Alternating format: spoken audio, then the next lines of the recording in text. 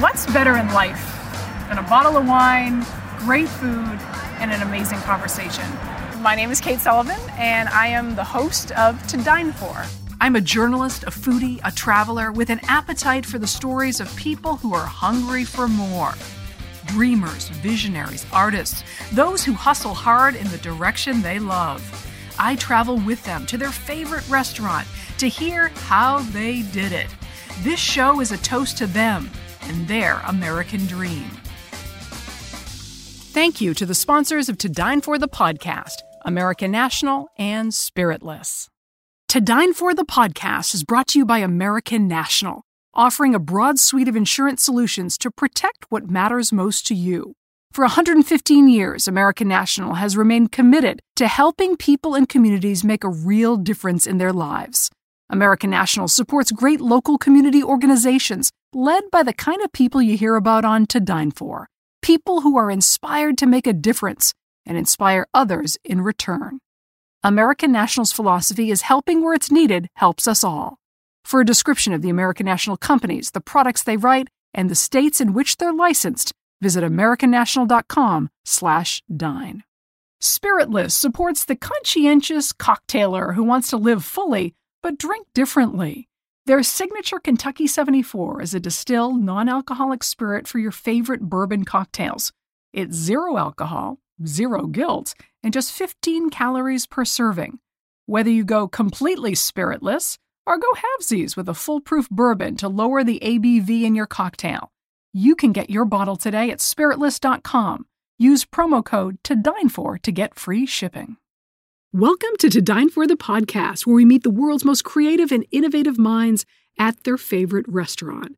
On today's episode is sommelier and champion for resilience, Victoria James. So I thought that it would become too much when it came out, that they would start maybe these conversations that people were uncomfortable having. And I was surprised by how much that was not true, that these conversations were overdue. Victoria has worked in restaurants since she was a kid and fell in love with the hospitality industry along the way. At 21, she became the country's youngest certified sommelier, and today, she's the beverage director at Michelin-starred Côte in New York City. But there's more to Victoria than her accomplishments as a top tastemaker. Her best-selling memoir, Wine Girl, traces her struggles that could have set her back, but didn't. She pushed ahead through the boys' club of the hospitality industry, and now she's hoping to transform it. Today, we speak about the restaurant experience, sexism, and overcoming adversity. Please enjoy my interview with Victoria James. Victoria, thanks so much for doing this and being on To Dine For the podcast. I so appreciate it. Thank you for having me. I'm super excited. I'm going to start the way I always start, which is talking about people's favorite restaurant. I really believe that food tells a story. And, you know, it's funny because I don't always interview people in the hospitality industry. In fact, I very rarely do. So it's a real treat to be able to interview you, who has spent your entire life in the hospitality industry and knows great wine and great restaurants. So where would you take me as your favorite spot? Well, Kate, you know, I'm very fortunate in that I've been to so many great restaurants all over the world. And now more so than ever, I think it's important to support the little guys, especially during the pandemic. And one of my favorite New York City restaurants that I think is absolutely quintessential deliciousness is called King. Ironically, it's run by 3 women. And they worked at the River Cafe previously in London. And it just feels like you're in the south of France or the Italian countryside. The food is honest and simple and beautiful. And the wine list is really speaks to a sense of place and purpose. It is in between West Village and Soho, correct? Yes. Yeah. It's on the 6th Avenue Riviera, as I like to say. Okay. So I used to live at 6th Avenue in Downing, and I used to live literally 2 blocks from King. It wasn't King then, but it's my old haunt. It's my old neighborhood. So I know exactly where it is. I can't wait to try it. Yes. Yes. So before we dive into your memoir, Wine Girl, which I believe just came out in paperback like this week, right? Correct. Yes. This week. Before we dive into that, which is fantastic, I really want you to take me back to who you were in high school and how the love of hospitality and the restaurant business really began. Where did that start? So growing up, we didn't have a lot of money. And, when I was 13 living in New Jersey, I started looking for a job just purely for financial reasons and stumbled into this greasy spoon, under the railroad tracks in New Jersey. I started working at this diner and I quickly found that there was more to hospitality than just serving food. Mm-hmm. It's kind of a place where I felt like I belonged. And at school, I didn't really fit in. Kids made fun of me, and at home, it was a very difficult home life. So this was sort of the one place where I felt like I could belong and be myself. And so from there, I started bartending in college, and then went down the sommelier rabbit's hole. But really, in high school is where I found that sense of place. It's funny because people have so many misconceptions, I think, about wine, and there are so many walls of exclusivity around wine, right? It is the ultimate sign of power in some respects around the restaurant industry. And what I loved about your book is you come from humble roots, I think is fair to say, but yet what was obvious is just your sheer passion for wine, your thirst for knowledge, pardon the pun, and your ability to be voracious about learning. And you were going, and it wasn't for any sort of title or anything like that. It was clear that you really wanted to be a part of that world, right? What was it about that world that was attractive to you? I think a lot of people are intimidated by wine because, as you mentioned, it can be this really snobby, elitist thing. It existed that way for centuries. Mm-hmm. But that's not really how I first saw wine. I kind of saw it as this magical thing that combined so many of my passions. Of course, hospitality, but also the magic of wine and food pairings and bringing people together. And it was just exhilarating for me that every single bottle, there was a story behind it, of the farmers who made the wine, of the centuries of tradition that went into it, all the crazy rules and laws. And it just felt as if, for someone who wasn't able to travel as a kid, it felt like, wow, it's as if with every bottle you can go on this adventure and travel to these faraway places. And it just seemed so wonderful. And I really wanted to be a part of this world. Quickly, I realized, though, that I didn't necessarily fit into this world. But you know what? The very heart of learning about wine is learning about the terroir, right? Like, is it the amount of sunlight? Is it the type of fertilizer? Is it the soil? And what I love about your book, Wine Girl, is you take us through your own personal terroir. And you show parts of yourself that you're very vulnerable. You're very transparent, not only with a look in the sleazy side of the hospitality industry, but a look at some of the vulnerabilities of growing up, where you did and how you did. And it all is part of the end result, just like wine. And I think that that's something that you really get as a reader when you read your book, is a true understanding of everything that made you who you are. And if you had to explain your own terroir, how would you do that to a stranger? Well, so you can read the book, but now out in paperback. When someone tries to sell me a bottle of wine, now I'm a wine buyer at a couple of restaurants. I can tell when they're bullshitting me, right? I can tell when they're telling me this marketing story about how fancy and exotic this wine is. And I think that people have a good bullshit meter, right? They can tell when they're reading a story or listening to a person, and it's not necessarily an honest, vulnerable story. And so it was really important for me that I didn't just highlight the fancy, cool parts of my life. I didn't shy away from things that, in retrospect, and now that I reread the book, I'm like, wow, I can't believe I was that honest. That's very uncomfortable. Oh, wow. But let's talk about that. Let's talk about that, because I think that's a really important part. And I think that that's why so many people have championed this book and so many people are saying wonderful things about it, is because you were so transparent. You talk about the realities of the hospitality industry and some sexual assault that happened while you were working your way up. Why was it important for you, first of all, to speak your truth and write it so vulnerably? Yeah, I think, it's funny, when I was writing the book, actually, my editor was like, at one point we have to cut out some of these bits. I mean, it's just too much. It's actually overwhelming. And I don't think the reader is going to want to read all of this. And, wow. I think that's also kind of the point. And believe it or not, we did cut out some bits also for length, but Overall, I thought it was very, very important that I speak honestly about things that women all over the world go through. And, unfortunately, I was raped when I was 15 by a complete stranger. And that was terrible. But probably most terrible was something that happened to me later in my career, where someone who was supposed to be my mentor, who was supposed to take care of me professionally, he was my boss, took advantage of me. And that was actually much, much harder.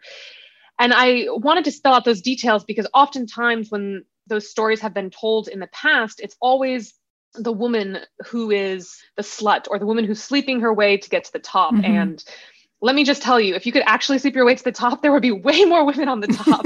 It doesn't work that way. And it's just really an insult that, the patriarchy has really used for quite some time. And so I wanted to be honest about how it felt to be taken advantage of by your superior and to try so hard to fit into a world in which people are constantly trying to sexualize you and keep you on the margins. And so I had to be honest. I guess I didn't really have a choice. It wasn't really my story. After a year now of the book being out and hundreds of women from all over the world telling me their stories, I realized mine's unfortunately not very special. Well, I think it's incredibly special because when you are able to tell your truth, you invite other people to be honest as well. And I think that that's what you've done. You touched a little bit on the reaction that you've gotten from other women. Have you found that? Have you found that they have your story, is their story, and has really resonated with them? Yeah, from all industries. I mean, I have still to this day women who are lawyers, bankers, men too, that have messaged me and said these things have happened to them or loved ones. But one of the things I'm perhaps most proud of that came out of this book was women in the sommelier and hospitality industry reading it and saying, wow, these things happened to me by these same people. And we all banded together and came out in the New York Times in October and really changed our industry. And the Court of Master Sommeliers, we told them our stories of abuse and rape and sexism, and it completely changed the industry. The entire board was overturned. They have a new board now and new protocols are in place. So hopefully my book shows other women that our voice has power, especially when we come together. Yeah, putting light on a dark situation and exposing it allows people who were in the dark, so to speak, to see what is actually happening and hopefully take action so that it doesn't happen again. What's with the juxtaposition of what happened to you and the love that you still have for the industry was both apparent in the book. Yes. We'll have more on this conversation in just a minute, but first, thank you to our sponsors. To Dine For the podcast is brought to you by American National, offering a broad suite of insurance solutions to protect what matters most to you.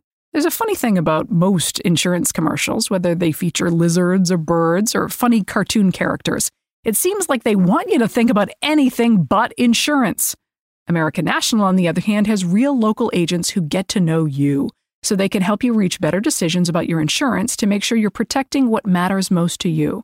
American National agents are part of your community. They're your neighbors. So whether it's solutions for your home, your small business, your farm, or your life, you can count on your local American National agent to make sure you get the discounts you deserve and the protection you need without paying for extras you don't. With American National, you get an ally, not just a web page. For a description of the American National companies, the products they write, in the states in which they're licensed, visit americannational.com/dine. If you're like me, there are times when you want to feel like you're having a fancy cocktail, but you don't actually want the alcohol. So I love Kentucky 74 from Spiritless. It's a distilled, non-alcoholic spirit for your favorite bourbon cocktails, but with just 15 calories per serving and none of the guilt. You can pre-order your bottle today at spiritless.com. Use the promo code TODINEFOR to get free shipping. Now back to our conversation. Not everyone really understands the concept of great hospitality. What does it mean to you, and why do you think it's so much a part of who you are? I think that giving good hospitality can be the most fulfilling thing. When you find a way to give hospitality to your guests, to welcome them into your hearts, show them that love. In turn, you feel fulfilled. You feel that love in return, and it's almost addictive. And it's why I think people stay in the restaurant industry for so long, because it's Sometimes I think the restaurant industry it's compared to performing or a play, and there's certain things we do in front of the guests and things away from the guests. And I actually don't like that analogy because I don't think it's real. I think that it's best when you're your real self in front of the guests. You're not putting on a show, and the guests can tell. Yes, they definitely can. I think I think that, like the word restaurant means to restore one's spirit. And I always feel like part of why I do the show To Dine For, which is, finding out people's favorite restaurant and then hearing their story, is that restaurants really serve a purpose in our lives to everyone has bad days, right? And to be able to go in and to change someone's mood, if only for an hour, or to give them that respite that they need, it restores a part of you too, in a way. Totally. I think you cannot put a monetary value on the reward you get for unburdening your consciousness for an hour or two. And I think in the last year, we've realized this is true more than ever. People were at home making sour starters and cooking for themselves for the zillionth time. Now people are starting to go back to restaurants and realize, wow, it's not the food or wine you particularly miss. I mean, you can get those things at home. You can even get them delivered. Mm-hmm. It's that restorative quality you can't replicate at home. And that is why restaurants have existed for centuries. I thought it was interesting that you said that your editor almost felt like your truth was too much to bear. That must have been a really interesting conversation. What has been the most surprising part of writing this book and putting it out in the world? There have been a lot of great things that have come from this book. It has also been very illuminating for me how much of oneself you can give and how much more you get in return. So this book came out, I was extremely nervous. I was actually slightly relieved that my international book tour was canceled because I didn't know if I wanted to stand up in a room full of hundreds of people and read some of these excerpts or talk about it. Sure. So I was actually kind of okay to be squirreled away. But then I was quite shocked by the reaction. I was hoping for something positive, of course, but I thought that I had given so much of myself to this book for 5 years and it was exhausting. And parts of it, when I was writing, I was crying. And when I did the audiobook, I ran to the restroom to throw up. It was too much.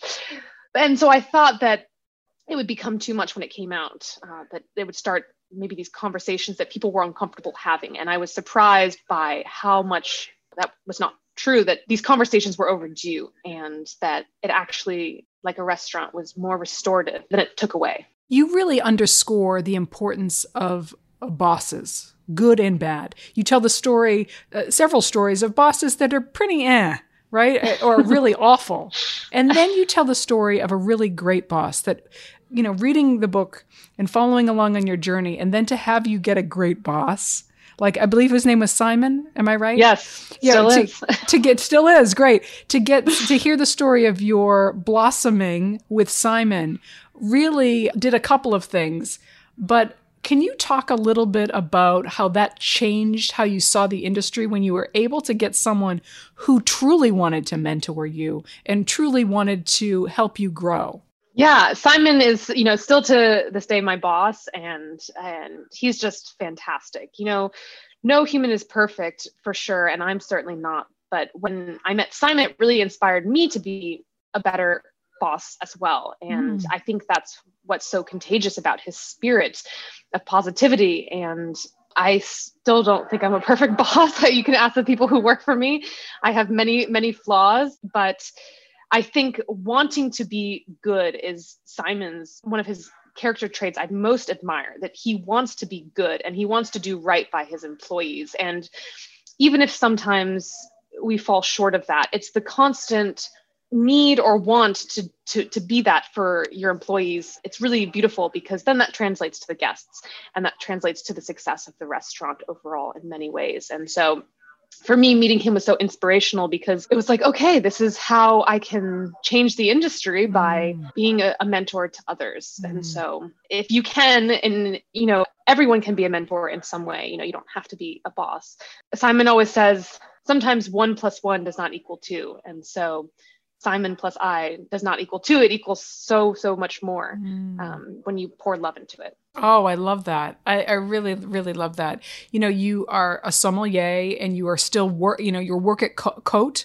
Correct. And you're helping and assisting people every day with their wine selections. You're also a wine buyer, correct? Mm-hmm. What is next for you? What is your vision? What would you like to happen in your career? So I think the last year has made me realize that it's really important to focus on what we want and what we need and what's important to us, right?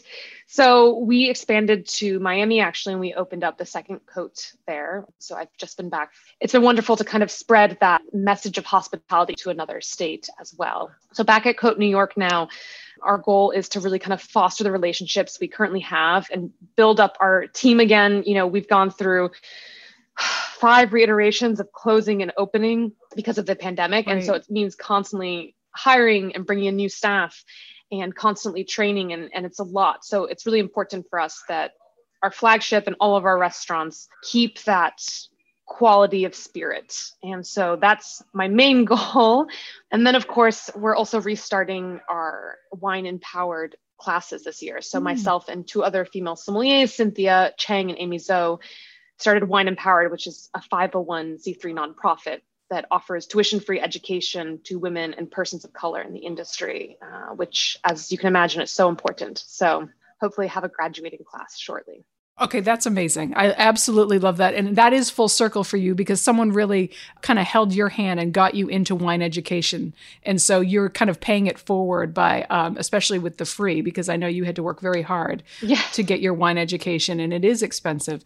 So also, I'm really wondering, what would you say to a young woman who has a real passion for hospitality industry and is currently in a job that is less than fulfilling, or maybe even in a scenario like you were in, where they felt really encumbered and felt like they couldn't move up?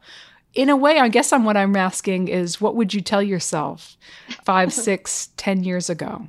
I think when I was at these fancy restaurants, I was really enamored by the Michelin stars and the white tablecloths and the fancy little spoons.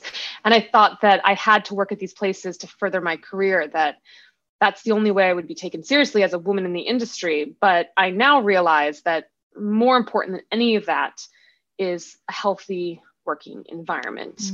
And I would never recommend anyone work somewhere where they don't feel safe, comfortable, or even in which they don't see that there's any growth or they feel any of that spirit.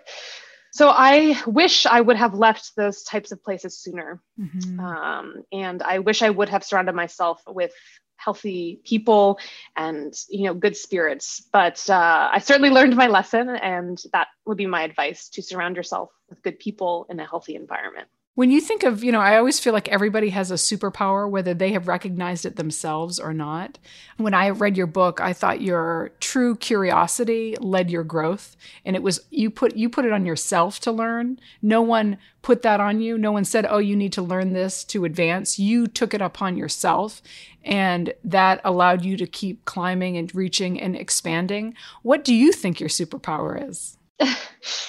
They say that whenever you're reading a book or a novel, that the secondary characters are always there to show you who the primary character is, and you learn a bit about them. And I think that for me, that might be true, but maybe my superpower is being able to put myself now, after realizing what a bad situation is, surround myself with good people. And I think that is so invaluable because we waste so much time in our lives in situations with people who don't bring value or goodness to our life, who don't challenge us and try and make us better people, who don't tell it to us like it is and point out our flaws and make us be better. So I think that is just so crucial, and that's something I push myself to do all the time. Well, that's good.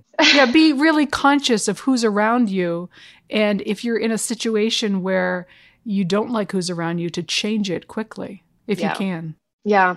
Definitely. I mean, we all get hampered down by certain people, and we get wrapped up in these relationships that can become quite toxic. And sometimes it's hard to recognize when you're in it, right, in the thick of it. So it helps to take that step back and to have some perspective. And also knowing your worth. I think your book is, it is certainly a coming of age story, but it's also a story you can actually feel you becoming more comfortable in your own skin and more aware of your own worth. Yeah, I think that oftentimes women aren't given that superpower, right? We're not told how amazing we are as beings and, you know, how we are worth so much more than the world gives us credit for. So it took some time for me to really realize that, especially after years of abuse. But, you know, hopefully everyone's coming of age story, they eventually come to that realization. Well, Victoria James, thank you so much. Your book is a very satisfying read. At the end of the book, you realize that even though you went through such difficult times, that you are the hero of your own story.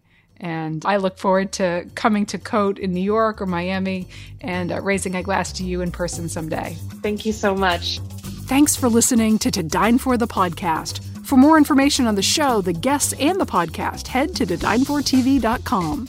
You can find us on Instagram at ToDineForTV and Facebook at To Dine For with Kate Sullivan. Thanks to the sponsors of To Dine For the podcast, American National and Spiritless. Special thank you to producer and sound editor John Golner. To the loyal followers of this program, cheers, stay hungry, and stay inspired. I'll see you back at the table soon.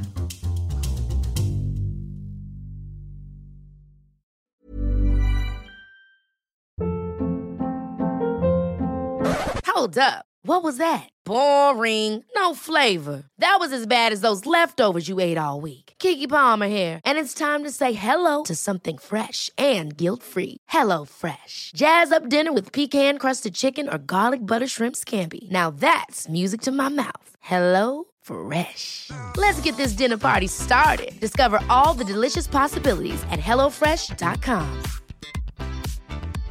Hey, it's Paige DeSorbo from Giggly Squad. High quality fashion without the price tag. Say hello to Quince. I'm snagging high-end essentials like cozy cashmere sweaters, sleek leather jackets, fine jewelry, and so much more. With Quince being 50 to 80% less than similar brands. And they partner with factories that prioritize safe, ethical, and responsible manufacturing. I love that. Luxury quality within reach. Go to quince.com/style to get free shipping and 365-day returns on your next order. Quince.com/style.